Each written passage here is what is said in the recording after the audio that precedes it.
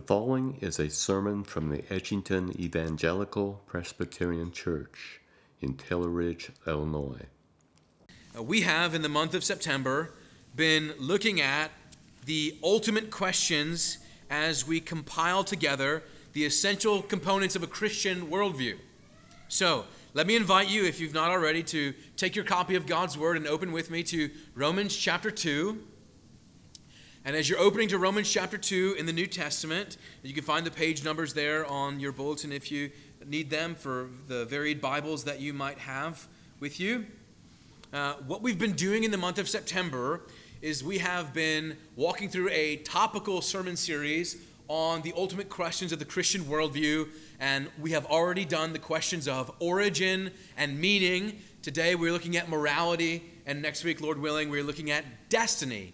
Now, it's a little bit of a departure from our normal practice here because we normally practice what we call systematic expository preaching, where we are working in one book of the Bible and moving through verse by verse and chapter by chapter toward a conclusion of that one book. But in this topical sermon series of Ultimate Questions, we've been looking at a few different places in the Scriptures to go to the topic of origin, where we come from, the topic of the meaning of life, what it's all about, the topic of morality, what is right. And so today, we're looking to Romans chapter 2, and hopefully that will become clear in just a moment. But we are using what Paul says to us under divine inspiration in Romans chapter 2 to provide the context in which we try to understand what it is that God has said to us.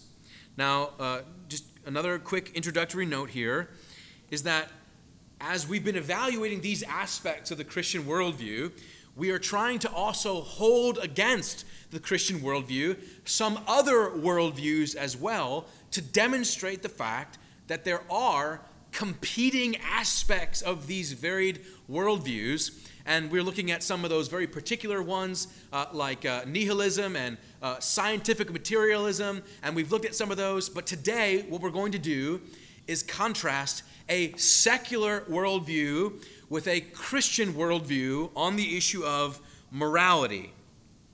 And as we do that, we are trying to demonstrate the fact that in the Christian worldview, there is an internal consistency and a coherence in such a way that we can say that being a Christian and having a biblical worldview makes sense. It makes sense. And as we say that, we are saying that a secular worldview does not make sense. And that point is very powerfully illustrated on this issue of morality. So, just as we're looking at Romans, what Paul is doing here in the opening chapters of Romans, to just give you the context before we read it together, what Paul is doing is he is trying to establish universal realities across all of the human race that is true for everybody in all places and all times. He is establishing universal truths about the human race, and we'll see what those are in Romans chapter 2. So, if you don't already have your copy of God's Word open, please do make sure you have it open, and let's pray and ask God's blessing upon His Word, and then hear it together. Let's pray. Father, we ask that as we open the Scriptures, which we confess to be your living Word, that you would speak to us in the power of your Spirit that so inspired the Apostle Paul to record these words for us without error and without contradiction, that we might be those who are illuminated in our minds and transformed in our lives to live for your glory. Lord, open our eyes. Give us ears to hear. Give us a heart to receive your word today. Come in the power of your Spirit and speak powerfully to us. We are ready to hear your word. In Jesus' name we ask. Amen. And now, people of God, hear the word of God from Romans in chapter 2, beginning in verse 12 through verse 16, under the heading God's Judgment and the Law. This is the word of God. For all who have sinned without the law will also perish without the law, and all who have sinned under the law will be judged by the law. For it is not the hearers of the law who are righteous before God, but the doers of the law who will be justified. For when Gentiles who do not have the law by nature do what the law requires, they are a law to themselves, even though they do not have the law. They show that the work of the law is written on their hearts, while their conscience also bears witness, and their conflicting thoughts accuse or even excuse them on that day when, according to my gospel, God judges the secrets of men by Christ Jesus. Amen. The grass withers and the flower fades, but the word of God abides forever. May he write his eternal truth upon our hearts today as we consider the element of Christian worldview about morality. So, what is morality? What does it mean to be moral? Many people would answer that question differently. And in fact, many people are often confused about the difference between ethics and morality. But suffice it to say, for our time this morning in the book of Romans, that morality is the distinction between right and wrong. That is, I think, as simple of a definition that we should work with today. Morality is the definition and distinction between right and wrong. And when we look at the component of the Christian worldview about morality, we're asking the question, what is right? And who says? And what does it matter? How do we know what is right, especially when we live in a context in which many people are saying this is right and that is right? It is conflicting and it is confusing, and we as Christians need to develop a biblical Christian worldview to navigate these things effectively. So we need to know, how is it that various worldviews approach the issue of morality, and how can you as a Christian believer develop that worldview when it comes to morality and what you believe about what is right? Does what God says about what is right influence and affect the way you believe about what is right? So we need to know these things. And it is these issues that Paul is speaking on broadly here. He is describing the human condition. So you need to keep open chapter 2, but just very quickly, turn left once to chapter 1, and we will pick up a context here as Paul describes the human condition. Back in Romans chapter 1, look at verse 19, and Paul is speaking about again, universal realities. Romans chapter 1, verse 19, Paul says, "For what can be known about God is plain to them." And the them there is everybody. All people, especially the Gentiles, but all people. For what can be known, verse 19, what can be known about God is plain to them because God has shown it to him. For his invisible attributes, namely his eternal power and divine nature, have been clearly perceived ever since the creation of the world in what?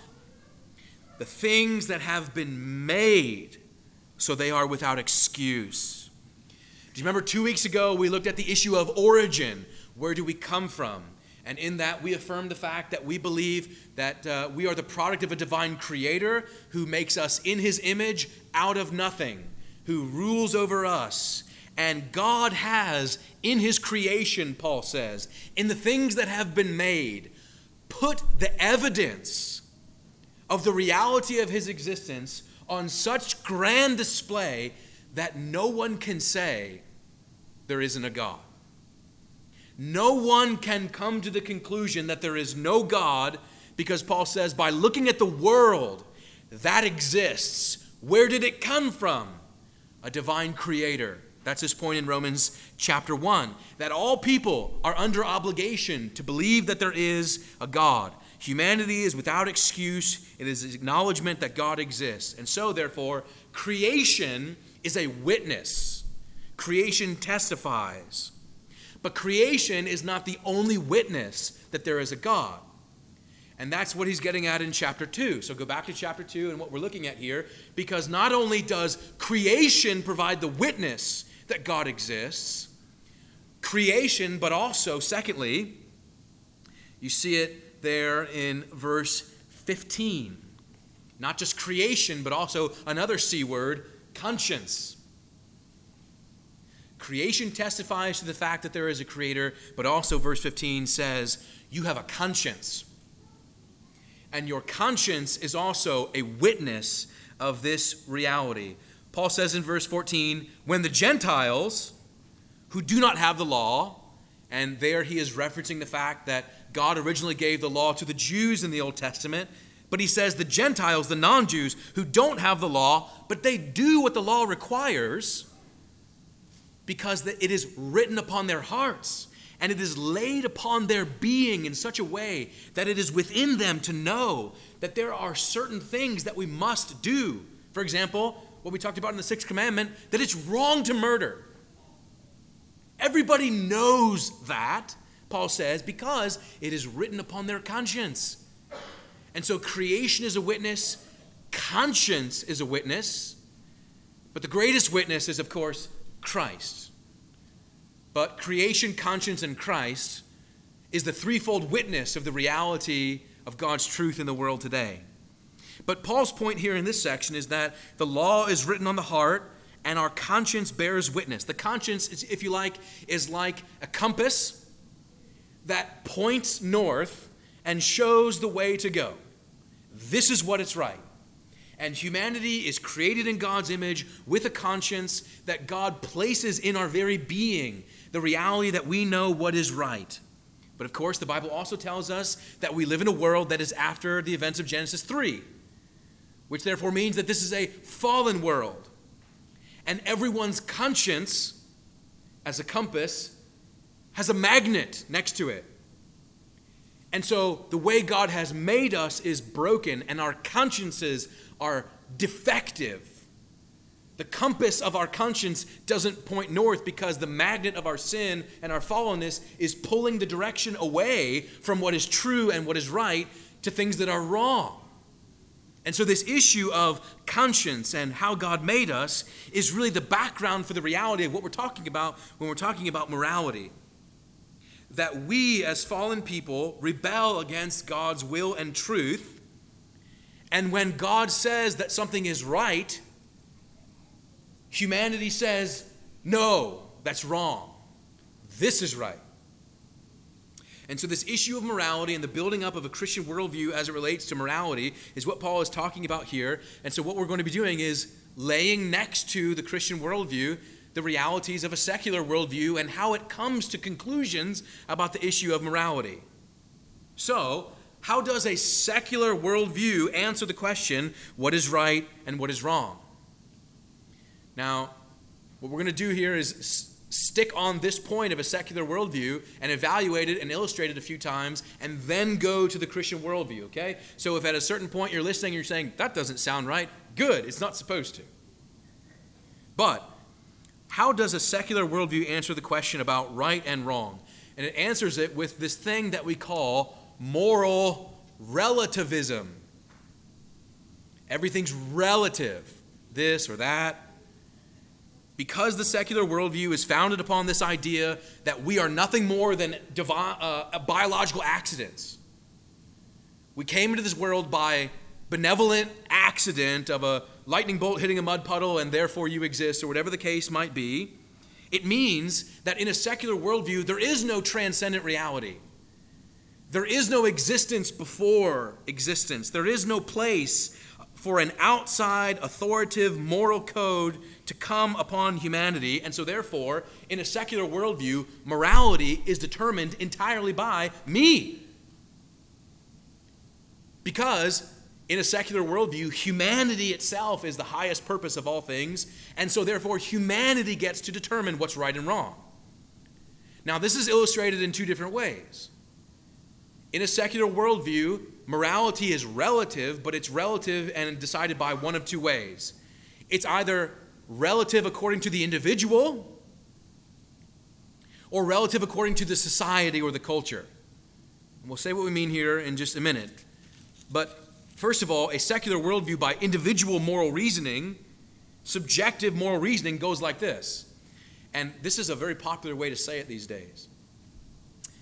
Well, I know that that's your truth, but this is my truth. And you can have your truth, and I can have my truth, and they can have their truth, and everyone has their own truth, right? Do you hear that in just conversation and vernacular today? Subjective ideas of truth, your truth, my truth, your truth, and they don't have to agree because they are subjective truths, okay? How does that work when you're playing baseball? If there's no home plate umpire or any umpires, right? The batter says it's a ball, the pitcher says it's a strike. And the pitcher's truth is that it's a strike.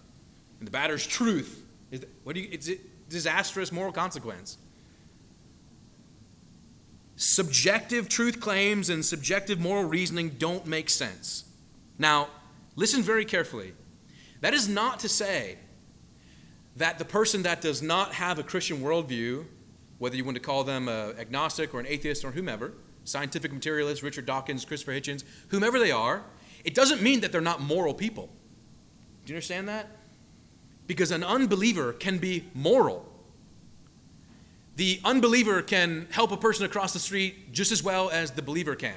It is not to say that the atheists can't represent morality. They can. The atheist can be moral, just like the Christian can at times be immoral.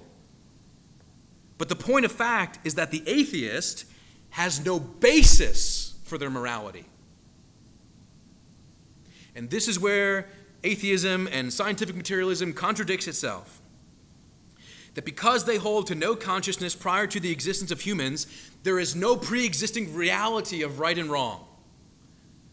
And that means, because this world came into being randomly and by random existence, and because our life is nothing but cosmic byproduct, how does a cosmic byproduct get to determine what is right and wrong?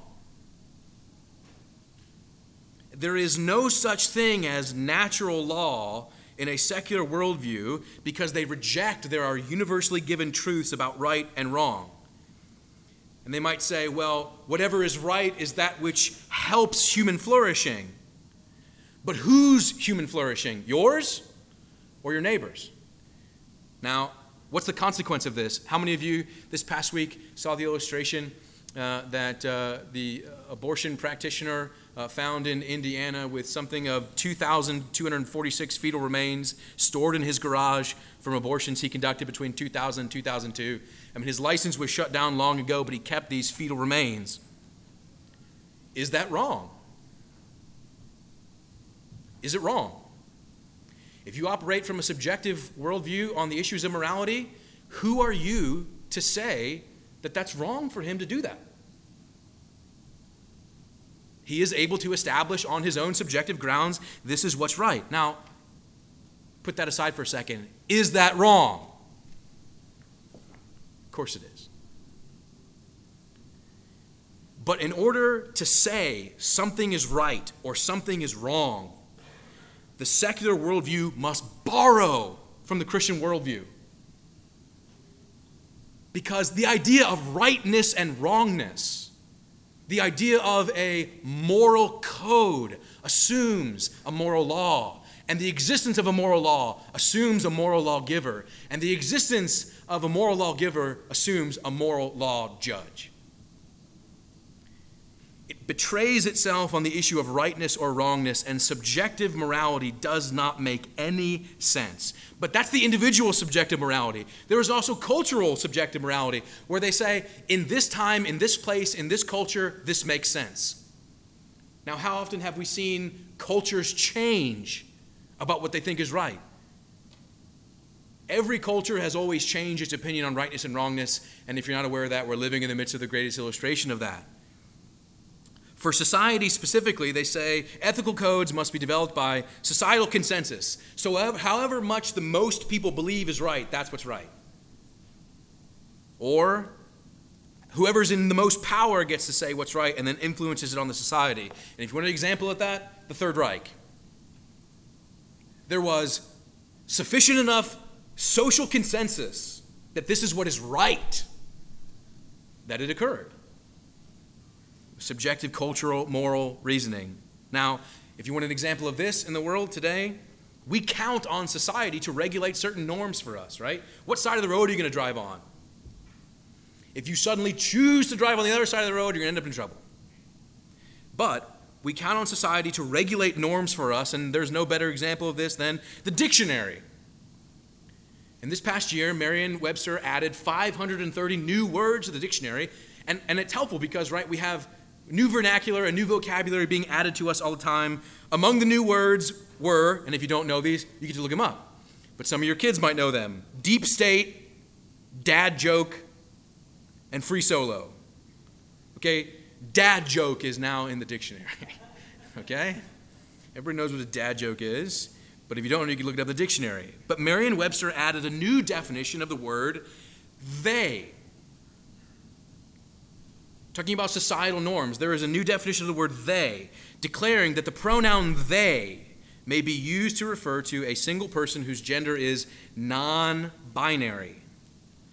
Meaning that the dictionary now establishes a cultural norm for a society that says, on the basis of a social construction of language, that the pronouns he and she are now offensive and constricting to those who identify as male and female but don't wish to have their identity constricted by the limits of linguistic identification by way of a pronoun. And so he is no longer a he is a they.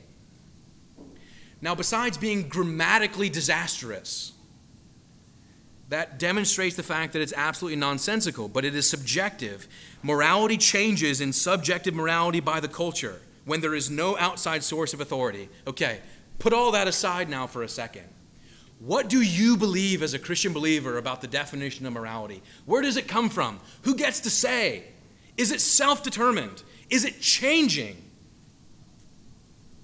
In the Christian worldview, on the issue of morality, we maintain that God is the source of the physical world and the moral world, and that God's morality is expressed in his goodness and in the goodness of his laws and principles that he's revealed in Scripture.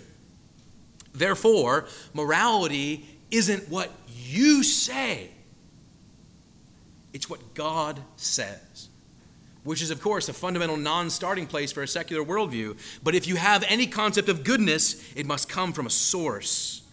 R.C. Sproul says it this way: God does not rule by referendum. He's not taking a vote amongst his people about what is right.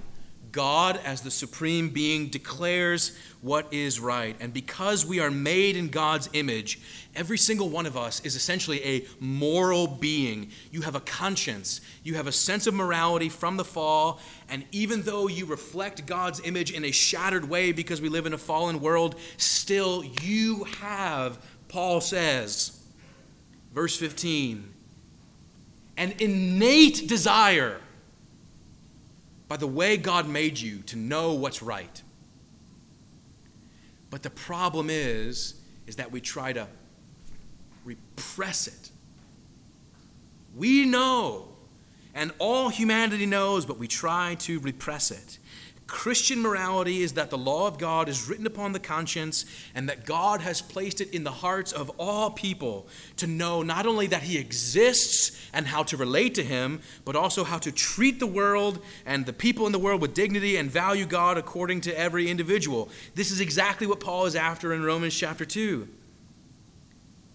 And even though the secular worldview might attempt to say there is no God and there is no morality, every time you make a value judgment, every time you say this is good and this is bad, you are proving what Paul says in Romans 2. You know, and it is written upon the heart. Christian theism says that there is such a thing as an absolute standard by which all moral judgments are measured.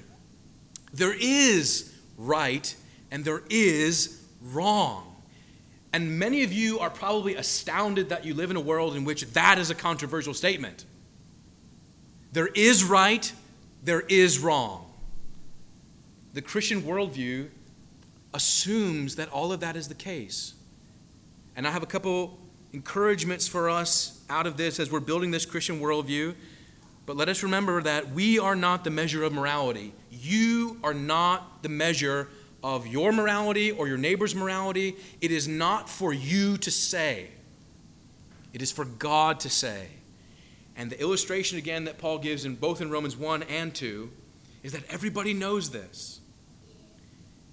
And the way I always picture it and the way I always teach it is that if you take a huge beach ball and put it in the middle of a pool, and it's inflated, and you want to submerge the beach ball,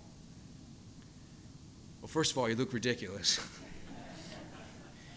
But second of all, what happens when you try to push it down? It just keeps coming up. And this reality of morality, the reality of morality, is like the beach ball that constantly comes back up. And as hard as a culture and as hard as a people may try to suppress God's truth, it's not possible. And so when it cannot be successfully repressed, it is simply made to be the enemy.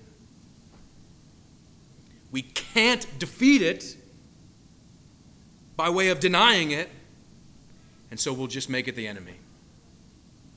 So, what does this mean for us? And again, I'm demonstrating the fact that we're in topical sermon series and not expositional sermon series. The idea itself comes out of Scripture, absolutely, but what does what Paul says here mean for us when we live in a world that is dominated by a subjective moral reasoning and we want to hold a Christian worldview of objective moral truth and objective moral reasoning? How shall we then live in this world?